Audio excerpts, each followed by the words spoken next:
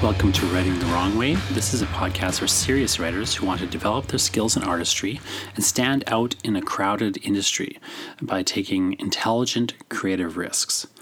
I'm your host, Jonathan Ball. I hold a PhD in literature. I'm the author of numerous books, and I take a very analytical approach to art making, emphasizing both efficiency and experimentation. Today I want to talk about a very abstract idea, which is your mindset as a writer and how that is expressed in a very concrete way, which is through the format of your manuscript. So it's a very specific and small and very paperworky, concrete thing I want to talk about, but also at the same time, this larger mindset idea. And I'm not going to go through all the details about how to format your manuscript properly. I'm just going to go through something more important fundamentally, which is the idea behind formatting your manuscript a certain way. So I know that sounds very abstract, but I am going to, though, at a certain point, very quickly actually, tell you exactly where you can find the precise information you need to format a manuscript properly.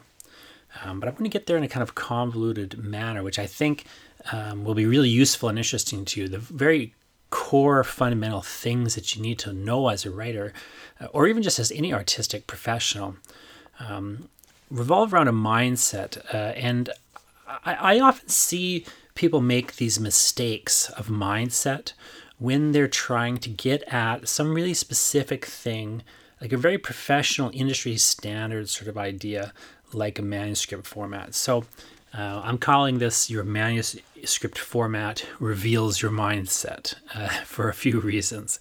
Now you can read all of this in a bit more depth or detail if you want at the show notes on jonathanball.com/21, the number 21, jonathanball.com/21. That'll take you to the show notes for this episode, which is sort of an essay that I'm going to run through the points of here. I was first sort of thinking this when I ran across a comment that somebody had left on a post the other day. Not one of my posts, but I was elsewhere on the internet. And I found a comment. I know they say don't read the comments, but of course sometimes we can't help ourselves, right? Anyway, I ran across this comment by a writer called Old Marathon Runner. And Old Marathon Runner had a very particular complaint/question. So the post in question, you can go see the link to this original post and his comment and everything at the show notes. Again, if you go to jonathanball.com/21, you'll get the links to all this information and a bit more detail about what I'm talking about here. The thing that I thought after seeing this person's post was, here he has a series of questions that he's kind of asking bitterly and in anger, but I think they are real questions, and they have a weird sort of status where on one hand they're not worth answering, on the other hand they are worth answering. So I want to kind of talk around this set of questions that I often see connecting together. The thing that just sort of prefaces this that I want to say is, as a writer, what matters more than your talent, even more than your hard work, is your mindset. You need all three of those things, and it actually goes in reverse order of importance. The mindset is the most important thing. Your hard work is the next most important thing. Your talent, if you have any, is optional and nice, but is the least important thing. And sometimes you'll see this discussion of like a professional writer versus an amateur writer. Professionals and amateurs, what differentiates the two? Well, let's just assume there is a differentiation. First off, I'll get later to kind of a little bit about what differentiates the two and whether really there is a clear differentiation. But let's just assume there is for a second. Professionals can smell amateurs coming hundreds of miles away because of this mindset issue. And if we look very, very closely at this internet comment I found, we can see, I think, some very complex, but in some ways very simple examples of how this difference between a professional and an amateur plays out. The really simple, concrete, ground level way this works is in manuscript formatting. So now, before we kind of wrap back around to this idea, let's come to this comment. I ran across this comment in a post the other day, and I think it's worth examining in great detail because I see variations of this kind of comment throughout the internet, and I hear versions of it when I talk to people sometimes. So I'm going to read to you the comment in full. Okay, so this was a post, by the way, about a book. There was a post publicizing this book called Formatting and Submitting Your Manuscripts. So this is a book by Writer's Digest Books, written by Chuck Sampokino and the editors of Writer's Digest Books. And so it's called Formatting and Submitting Your Manuscript. It's a third edition. I'm holding in my hand right here. I have a copy of this book. So I was trying to remember the title of the book because somebody had asked me about it, but I wasn't at home and I didn't have the book on hand. So I was Googling it because I remember the guy's name, and I Googled it and I found the book link, and I was going to send it off to this person. And then I read this comment, and here's the comment. This is by Old Marathon Runner. It seems that publishers are more, so again, I'm quoting now, quote, "It seems that publishers are more concerned with throwing out submissions than they are with reading them. How many great successful novels have been refused on numerous occasions? Why are they called professionals when so many are incapable of doing the job? How is a newbie supposed to choose the correct format of a novel manuscript when so many people who are published authors contradict each other? From correct type font to positioning of details on the title page, one can find different suggestions. Above all, we are exhorted not to look like amateurs. What a joke that is." End quote. So that's the bitter comment. Very of a type, of a kind of comment that you see on the internet around writing. And it's very much coming from this frustration that I think a lot of writers have, that they feel a difference between themselves and a professional published author, and they don't quite understand what that difference is exactly. They can look at things like a manuscript format. They don't necessarily know, you're not born knowing how to format a manuscript. So they're trying to look it up. They're trying to get the information. And yet they see all this contradictory information, and it becomes very much, it starts to feel to them like there's an interior and an exterior to the publishing industry. People are on the inside. They are on the outside. They have to break through to the inside. Now, I've talked about this in previous podcasts. If you go back to listen to my interviews with GMB Kmichik, which I'll link to in the show notes to this episode because I can't remember the numbers precisely right now. But if you go back, we talk a little bit about this idea of breaking into the industry and kind of how there's a falsity to it. But I think this is a very common attitude. Many authors and publishing professionals will get a question like this in person, some sort of bitter, angry question, and they'll dismiss this kind of bitter question, or this bitter comment, as the mark of an amateur. The weird irony here is this person is trying to break out from being an amateur, break into becoming a professional. But their question indicates that they are an amateur, so they don't get the help from the professionals because they're being dismissed. Their question is not worth a real response. Now, when a professional hears a comment or a question like this and thinks that's not worth a response, and they just kind of get off it and get onto a new topic, and they run away. On one sense, they're right. This author, whoever wrote this comment, Old Marathon Runner, I'm going to say he because even though it's an anonymous comment, obviously it's a he. I've known, and you probably too, have met so many writers like this. They're always men that say things like this. Women probably think it a bit more than men, but they don't say it as much. But anyways, gender issues aside, privilege aside, Old Marathon Runner, we're going to say he. I can tell reading this comment, and this is going to sound harsh, and this is going to sound very cocky in a certain way, but it is, I'm not trying to be like harsh necessarily, but I'm trying to tell you the truth. Old Marathon Runner, the guy who wrote this comment, he will never make it as a writer. I can say that with absolute certainty. He does not have the attitude that is necessary to succeed as a writer. He's too fixated on the results and not on the process. When you're fixated on the results and not the process like that, You just will not succeed. You might have temporary success, but you have the wrong fixations. You will fail because you have the wrong fixations. You might have some temporary success, but he doesn't display the temperament needed for the long term. Unless, of course, he does change his attitude, or this is just a little lapse in the moment. I don't know if you can teach an old marathon runner new tricks, but if he's reading this or listening to this, reading the post or listening to this, I suppose, his future comments are going to tell the tale about whether or not he's actually, has managed to shift his attitude and change his mindset. So on one hand, a question like that, it's right to dismiss. That person cannot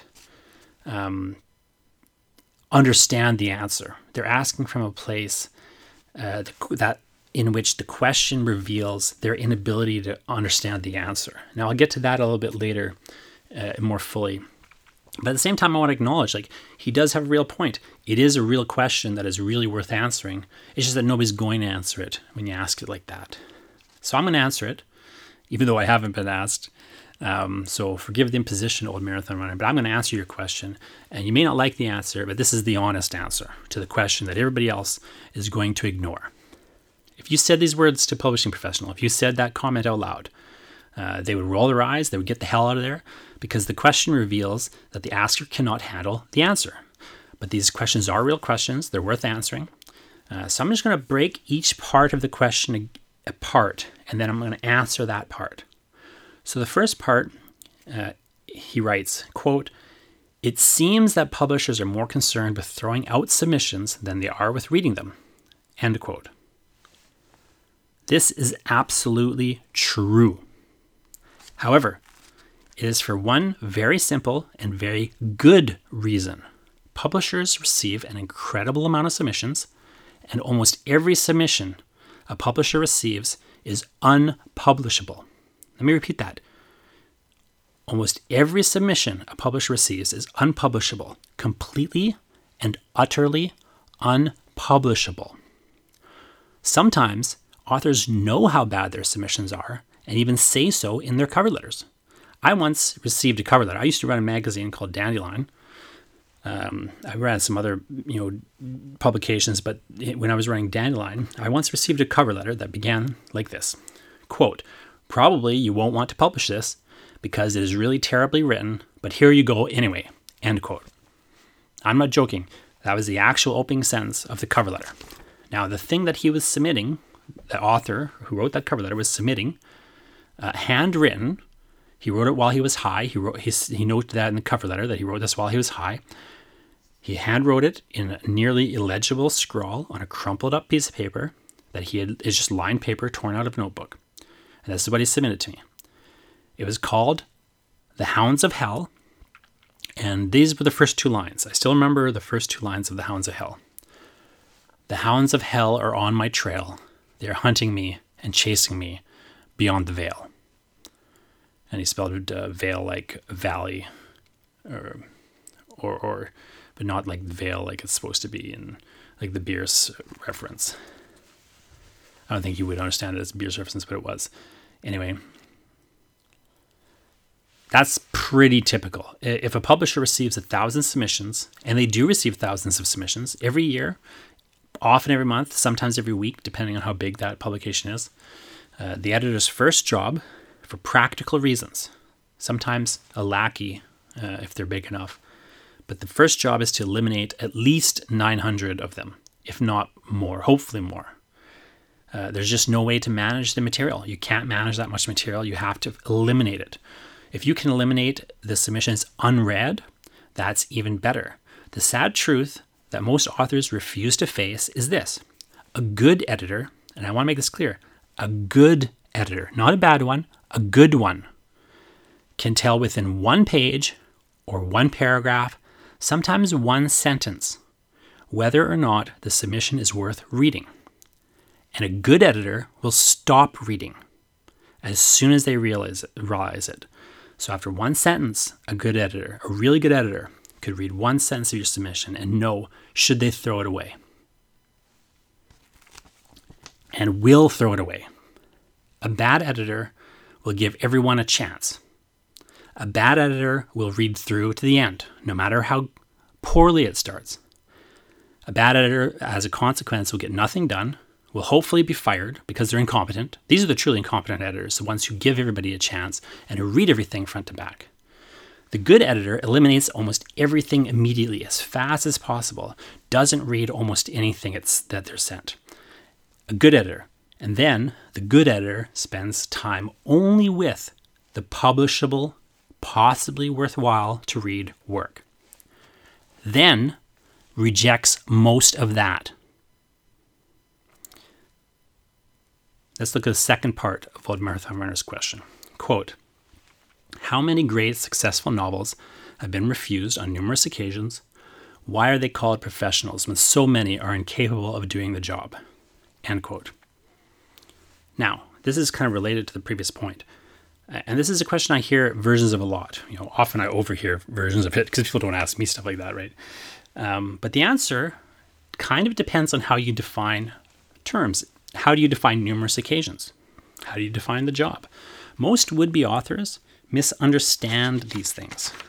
So, for example, due to how the editorial process works, almost every manuscript, whether it is good or not good, will be refused publication on numerous occasions. So one answer, in a sense, to the question is almost every great and successful novel was refused on numerous occasions. Yes, but the mistake lurking here is to think that it is in any way significant or remarkable whether or not a manuscript was rejected on numerous occasions. Much of the time, rejections occur because the author made a mistake in submitting. Again, when I ran Dandelion, I ran this literary journal. It was published 2 to 3 issues per year. Okay, 2 to 3 issues per year. And I regularly reviewed submissions like this. I've got a weekly column I think that you should publish in your magazine. Regardless of quality, of course, I rejected them. I'm not going to publish a weekly column in a magazine that publishes 2 to 3 times a year. It's ridiculous. Did that rejection that I gave this authors indicate anything at all about how good their column was or the quality of their writing or anything like that? No, of course not. The good work is rejected for a million good reasons.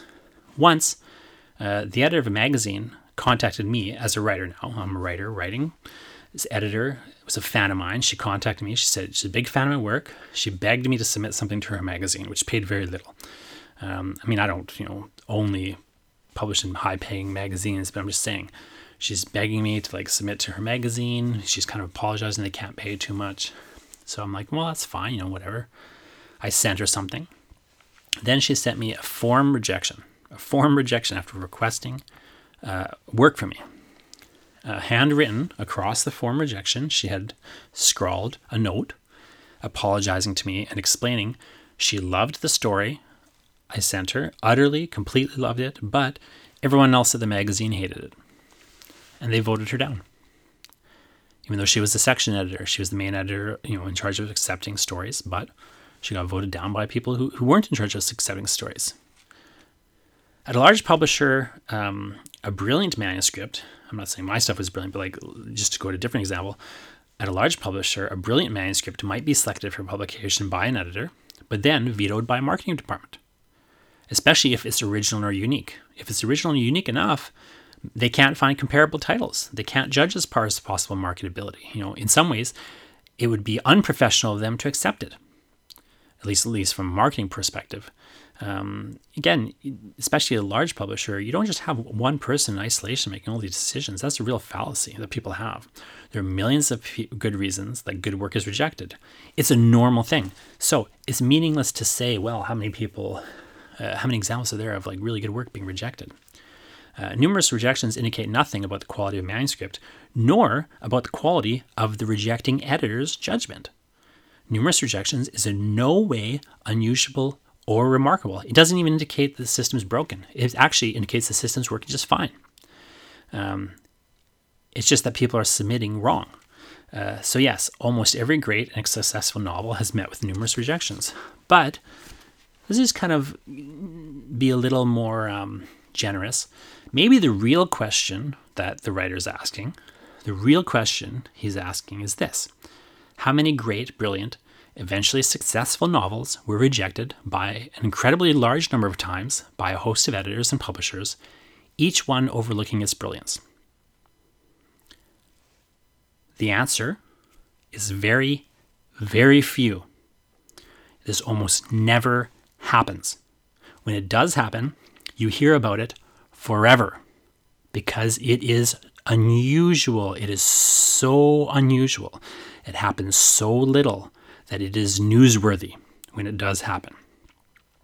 It all reminds me of something that Robert McKee wrote once in his book Story. Robert McKee writes this, quote, "Despite $500 million and the exhaustive efforts of development personnel, Hollywood cannot find better material than it produces. The hard-to-believe truth is that what we see on the screen each year is a reasonable reflection of the best writing of the last few years. Many screenwriters, however, cannot face this downtown fact and live in the exurbs of illusions, convinced that Hollywood is blind to their talent. With rare exceptions, unrecognized genius is a myth. First-rate screenplays are at least optioned, if not made." End quote. Now I just want to go on record as saying McKee is correct. What he says applies to publishing as well. What is actually more common than a great book being rejected is a not great book that should be rejected being accepted and published. If you don't believe me, walk into a bookstore. Look around. How many of those books should not have been published? Take a look and ask yourself. Read a few pages. You'll see real quick. There's no way that these excellent books are getting rejected. They're just not. They're not out there, or they're being somehow improperly submitted. Why are editors called professionals even when they reject brilliant work? Here's the other part of his little section of that question.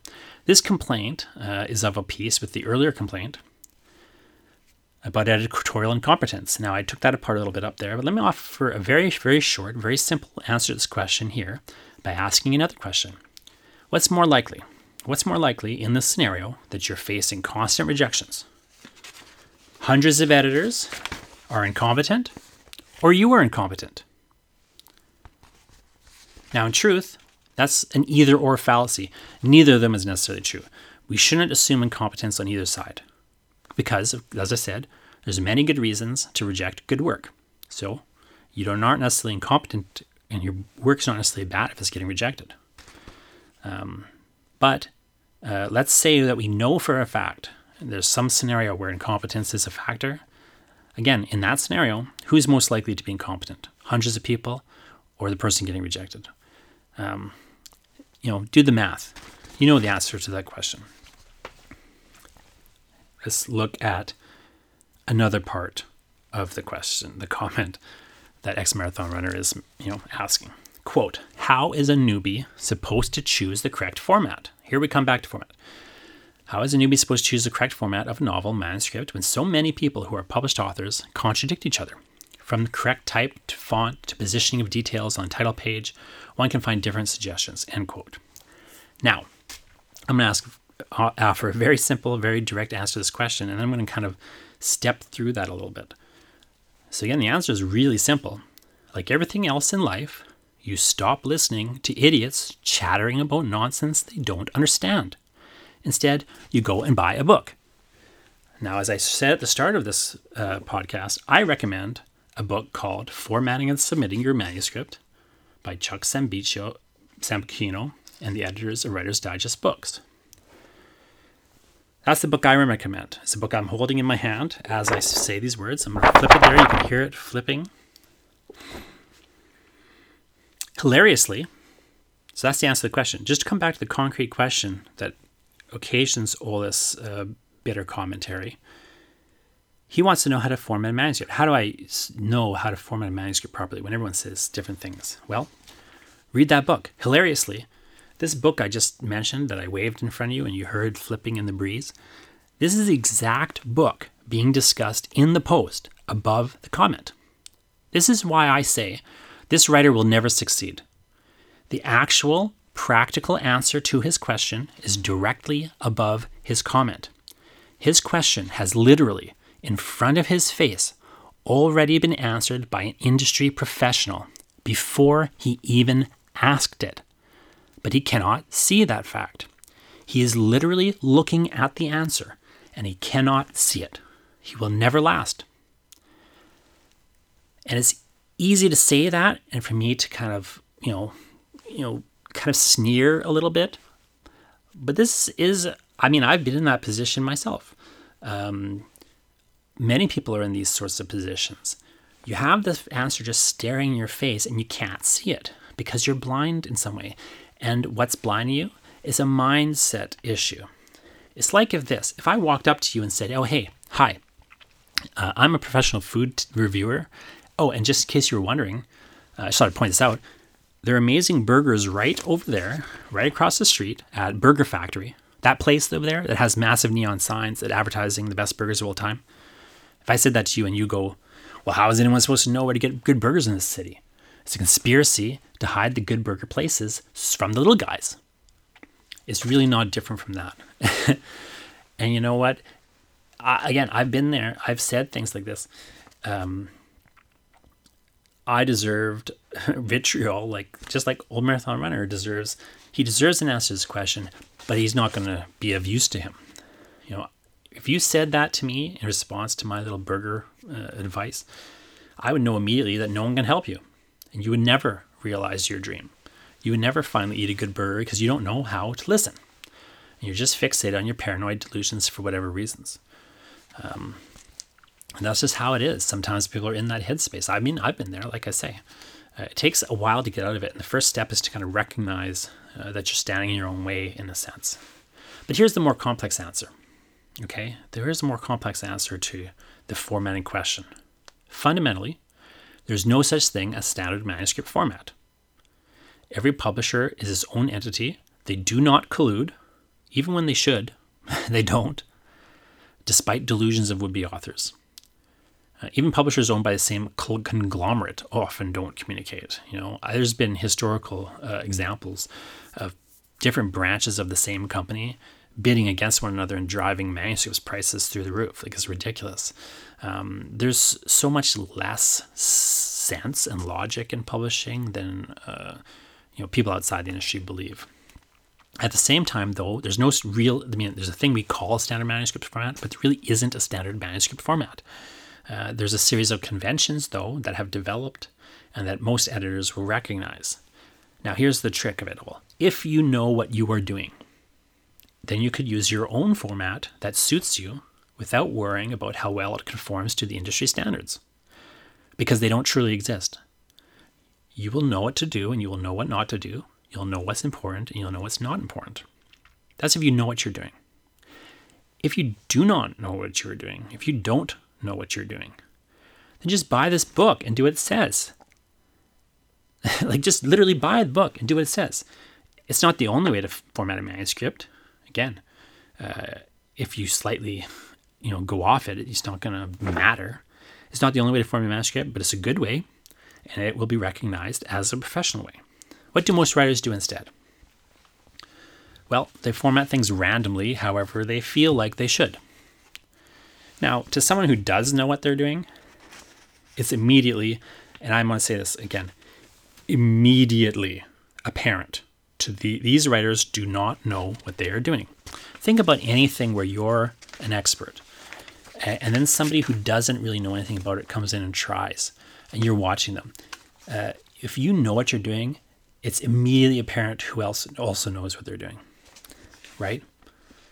If you don't know what you're doing, look, just buy a book and trust the expert.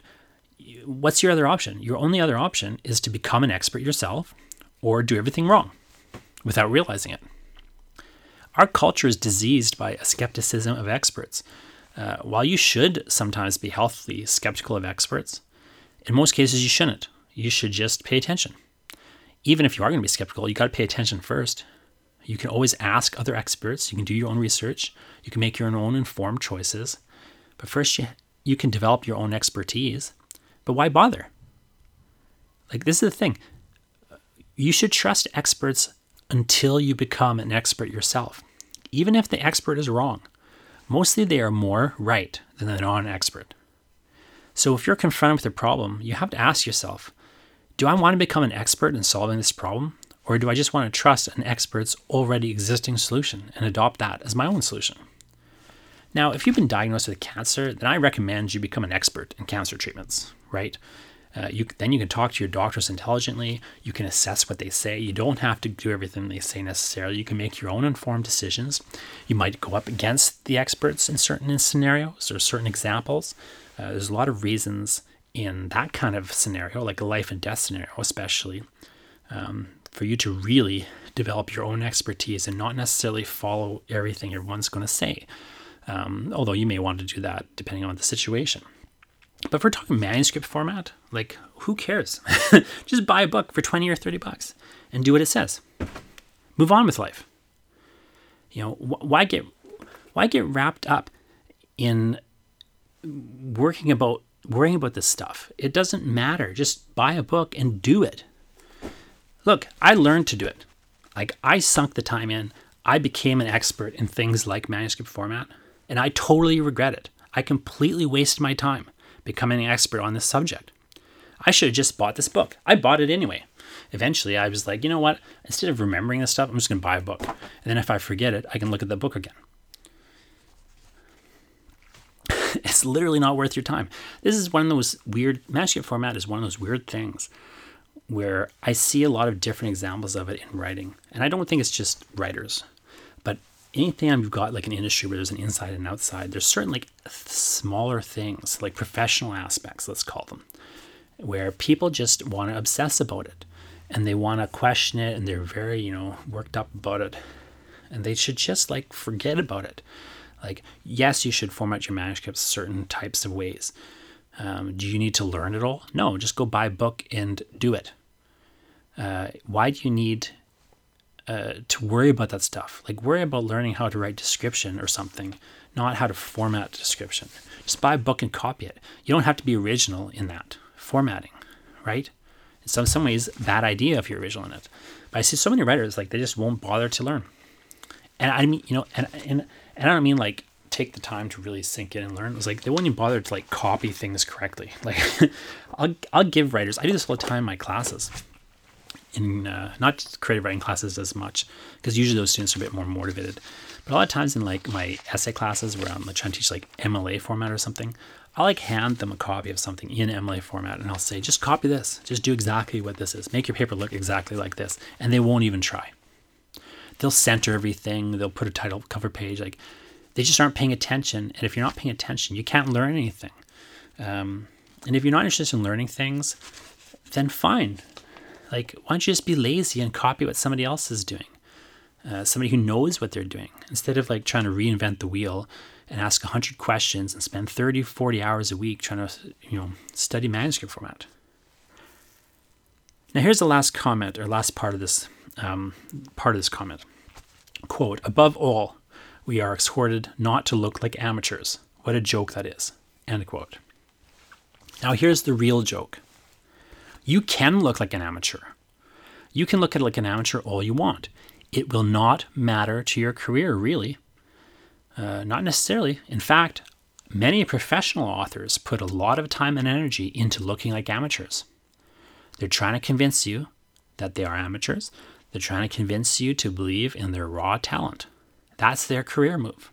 They want you to think they're geniuses. They try to make you feel like they don't really know what they're doing. They just have a gift. They're stumbling along. They accidentally happen upon success. They're the chosen ones. They've been touched by God. You can look like an amateur all you want. What you can't do is be an amateur.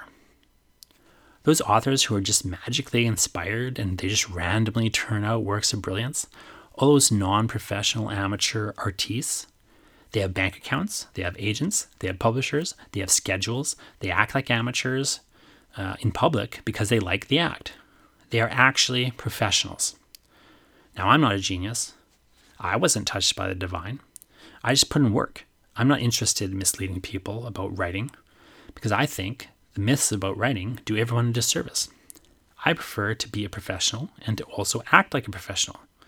Hamlet says, "I know not seems," by which he means that he doesn't even know how to pretend and to be something other than he is, which of course, ironically, is his plan later in the play, and it doesn't particularly go well for him. You can do whatever you want, but if you want to publish like a professional, you have to become a professional, whatever attitude you choose to adopt publicly. And becoming a professional, good news, at least, for you, is it's not as hard as it sounds in a sense. Like, it is hard, but it's not impossible. It doesn't mean making a bunch of money with your writing. It doesn't mean selling a lot of copies of your books. It doesn't mean, getting a contract. It doesn't mean having some reward bestowed upon you by the public or by a publisher. What it means is an attitude adjustment. Professionalism is a mindset. And if you don't know what you if you don't know how to break through into publishing, the first thing you need to realize is that there is no breaking through. You just have, like, every time you do something, you have to break through again. There's no moment where you're inside and things will run smooth. It's always going to be hard. It's always going to be a struggle. And you shouldn't begrudge the struggle. You should, you can be frustrated by aspects of it, but you should fundamentally love what you can in the struggle, and then the rest of it, just ignore it as much as you can. Just do the things you need to do and just forget about it. Pick up a book on manuscript formatting and just format your manuscript and quit bitching about it. Like, that's the thing I don't understand about so many writers. The real answers to Old Marathon Runner's question can be found in two places. If you bought Steven Pressfield's book, Turning Pro, it'll tell you all about what is the difference between a professional and an amateur in terms of their mindset. If you buy Formatting and Submitting Your Manuscript by Chuck Sambuchino and the Writer's Digest books editors, it'll tell you all about manuscript formatting. There you go. All the answers to Old Marathon Runner's questions for less than $50. Less than $50, you have all the actual, real, practical, priceless answers to becoming a professional published author, assuming, of course, that you can produce publishable work. All the answers you could ever need. Less than $50. His entire writing world would open up if he could read and listen. But most people can't. Most people can't pay attention. Most people can't listen because they have this block, this mental block in their head. The real writer's block is not you're unable to write something. The real writer's block is this mental idea in your head that you need X in order to break through. It's just a lie. Most people will read those two books I just mentioned. A lot of people will order those books and read them and hold them in their hands. They're holding the actual, now physical answers in their hands to what they need to do to become a professional writer. And then they'll wonder, where's the answers to my question? They'll be holding the answers in their hands. They'll wonder, where could the questions be answered? The problem is not that the writing world is confusing. The problem is that they do not know how to listen. They do not know how to pay attention. They don't want help. They want excuses. They want reasons why they haven't succeeded. They don't actually want to succeed. Now, I know this all sounds harsh, and I sound very amped up. I'm running on very little sleep and a lot of coffee at the moment, but, sometimes people just need some tough love. I hope that it doesn't seem too harsh. Old Marathon Runner, if you're out there, I hope it helps. I hope it helps. I'm not trying to be mean, but frankly, literally, the answers to your questions directly above your comment. Thanks for listening. Keep writing the wrong way, and we'll talk to you next week.